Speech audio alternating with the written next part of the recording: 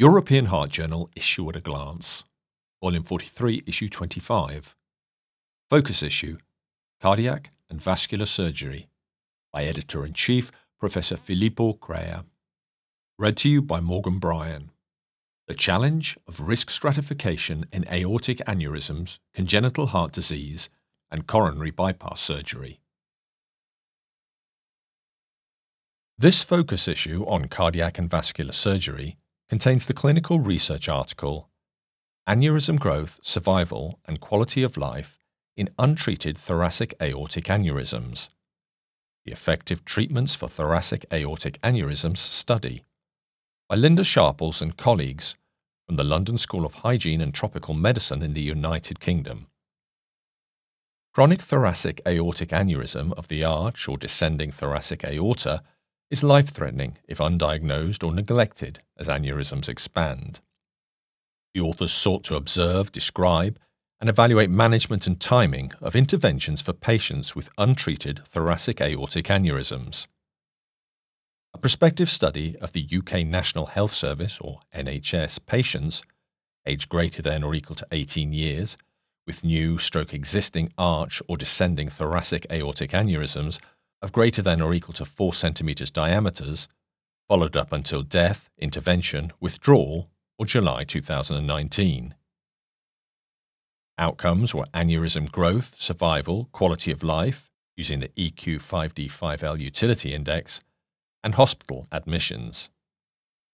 Between 2014 and 2018, 886 patients were recruited from 30 NHS vascular stroke cardiothoracic units.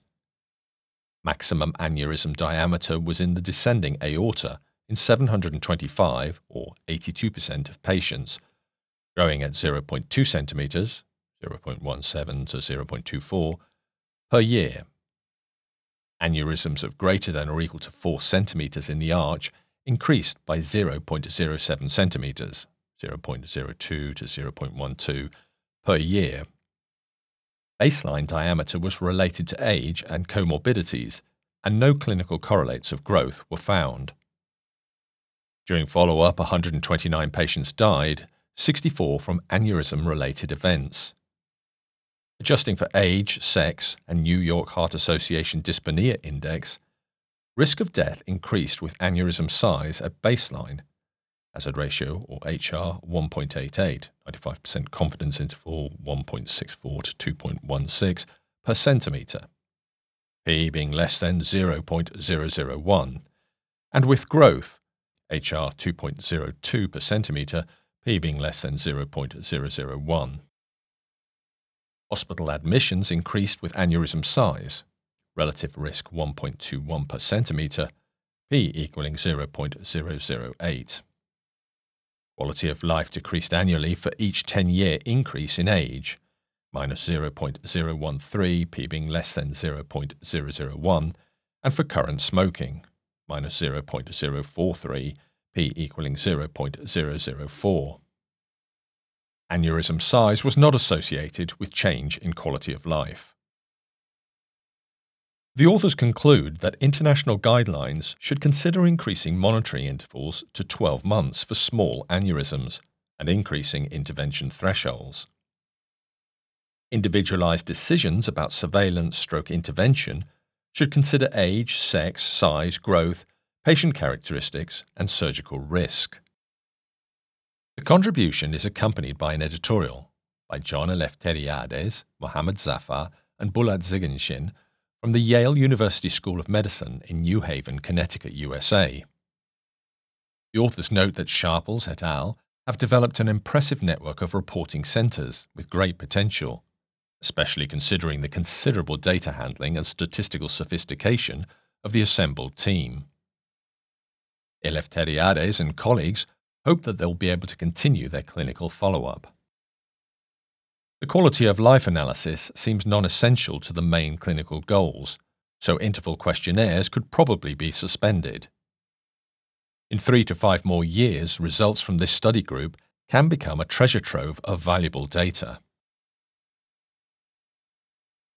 The success over the past few decades in the treatment of congenital heart disease is expanding the number of patients reaching adulthood, thus posing new challenges.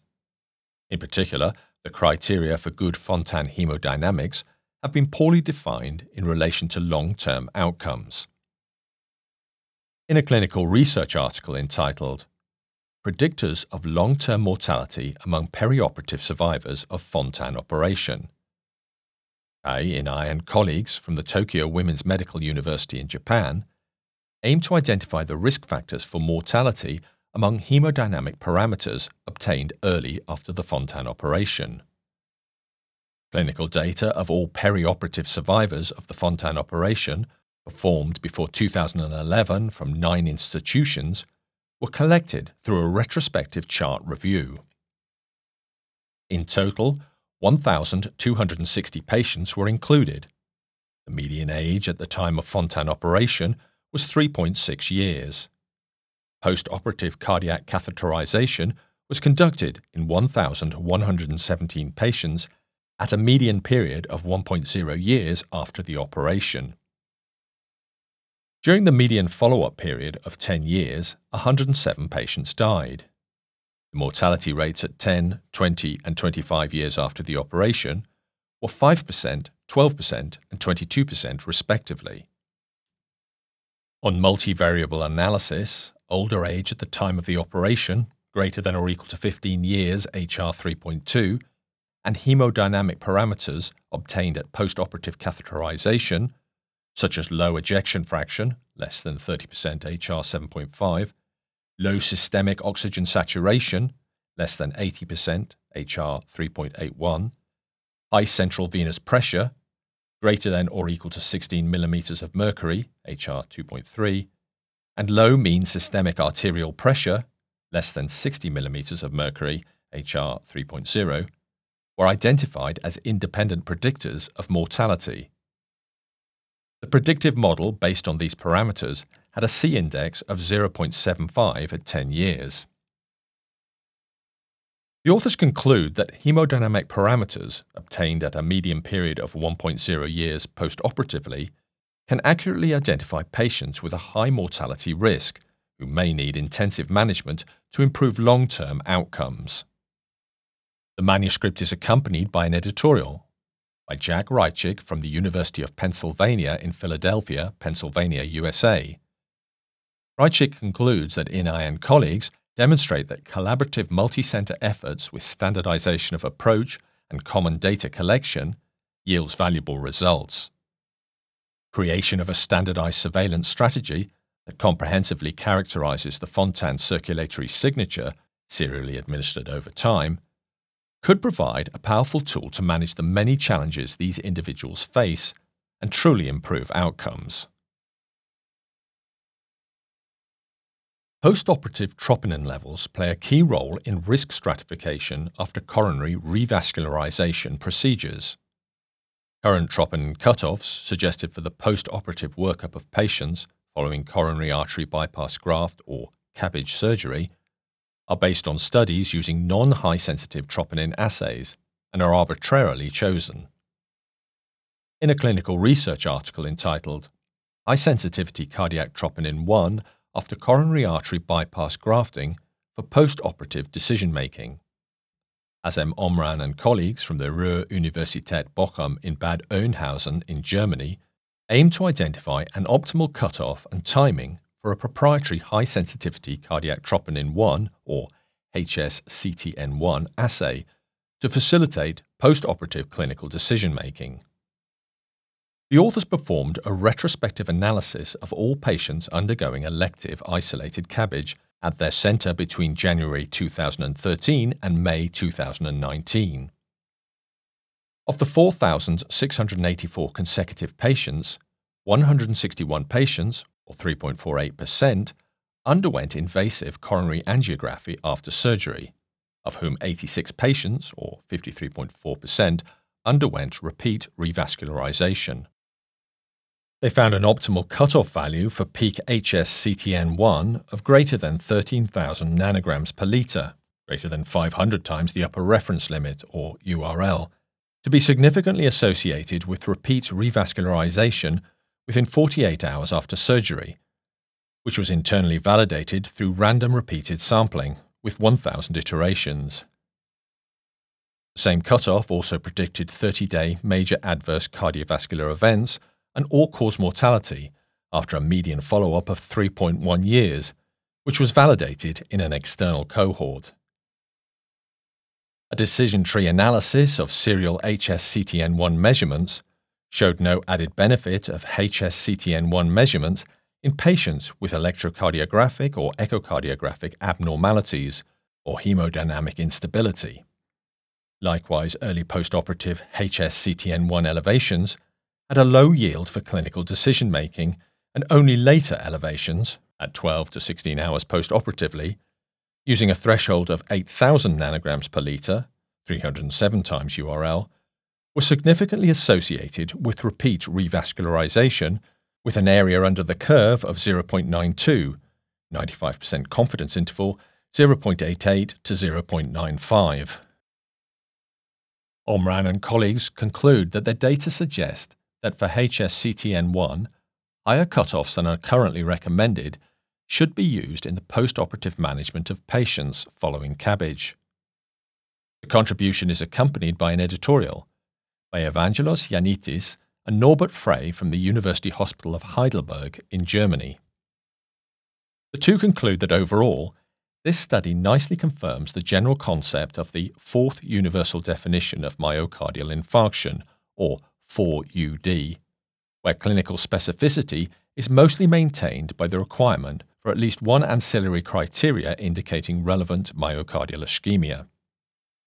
Ultimately, a prospective management trial, based on biomarkers and clinical criteria of myocardial ischemia, should resolve the clinically important question of which thresholds should be applied for postoperative coronary angiography and potential revascularization. In a clinical research article entitled Impact of Myocardial Injury After Coronary Artery Bypass Grafting on Long-Term Prognosis, L. Pulzel, Lin and colleagues from the Medical University of Innsbruck in Austria aim to 1. Analyze the incidence of perioperative myocardial infarction, or PMI, depending on various current definitions in a real-life setting of CABG surgery, and 2.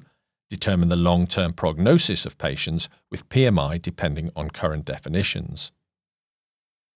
A consecutive cohort of 2,829 coronary artery disease patients undergoing CABG from 2 tertiary university centres with the presence of serial perioperative cardiac biomarker measurements, cardiac troponin and creatine kinase myocardial band, were retrospectively analysed.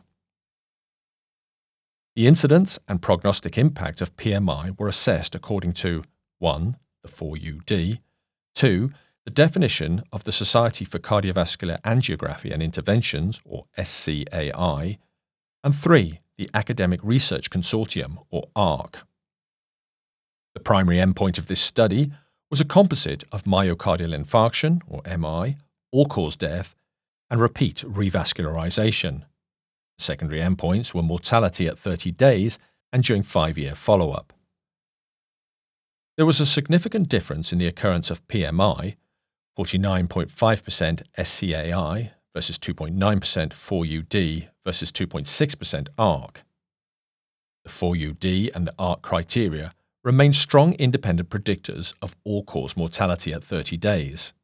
4UD odds ratio, or OR, 12.18, P being less than 0.001, ARC, OR 13.16, P being less than 0.001, and 5 years, 4UD HR 2.13, P equaling 0.011, ARC HR 2.23, P equaling 0.010. Moreover, the occurrence of new perioperative electrocardiographic changes was prognostic of both primary and secondary endpoints. The authors conclude that incidence and prognosis of PMI differ markedly depending on the underlying definition of myocardial infarction for patients undergoing CABG. Isolated biomarker release-based definitions, such as troponin, were not associated with PMI relevant to prognosis. Additional signs of ischemia detected by new electrocardiographic abnormalities, regional wall motion abnormalities, or coronary angiography should result in rapid action in everyday clinical practice. The manuscript is accompanied by an editorial by Christian Thygesen from the Aarhus University Hospital in Denmark and Alan Jaffa from the Mayo Clinic and Medical School in Rochester, Minnesota, USA. The authors conclude that these data help to move the field forward. They provide a critical concept that no biomarker has sufficient sensitivity and, more importantly, sufficient specificity to be used in isolation in the evaluation of patients post-CABG. The data substantiate that the relationship of the definitions to prognosis does matter, and that the SCAI definition, based on CK, MB, and CTN, when CK, MB is not available, is not nearly as useful as the UDMI and the ARC definitions. Of interest, the ECG, especially with the sophisticated processing associated with artificial intelligence, is beginning to re-emerge as a crucial tool. Perhaps it's time to re-evaluate and separate the role of biomarkers to derive our definitions and their very different role in helping to define prognosis. The revascularization modality of the treatment of left main stem disease, or LMSD, is debated. This issue also contains a Viewpoint article entitled Left Main Revascularization, an Evidence-Based Reconciliation by Greg Stone and colleagues from the Icahn School of Medicine at Mount Sinai, New York City, USA. The authors note that percutaneous coronary interventions, or PCI, and CABG are very different procedures, with varying early and late risks and benefits. The two interventions should not be viewed competitively, but rather complementary. Among many patients with LMSD, there are clinical, anatomical, and other reasons, including operative expertise, to strongly favour one intervention. In Excel, PCI was deemed inappropriate for 38% of screened patients, mainly due to extensive non-LMSD-related obstructive coronary atherosclerosis, while 20% were ineligible for CABG, mainly due to perceived surgical risk. For other patients in whom revascularization can be safely achieved by either procedure, the evidence from 4 large-scale randomized trials has demonstrated that long-term differences in major outcomes, death, stroke, and large MI, and quality of life after PCI and CABG are small, and thus the early versus late trade-offs of the procedures, safety profile of PCI versus durability of CABG, should inform clinical decision-making. In this regard, the principle of autonomy affords the right of competent adults to make informed decisions about their own medical care. Acknowledging that the patient is at the center of the heart team and the fundamental importance of patient preferences, our responsibility as physicians is to communicate the likely differences in early and late risks and benefits from each procedure, as conditioned by each person's specific coronary anatomy and comorbidities, so that he/she may reach a treatment decision that will best achieve their personal life goals. The editors hope that the listeners of this issue of the European Heart Journal will find it of interest.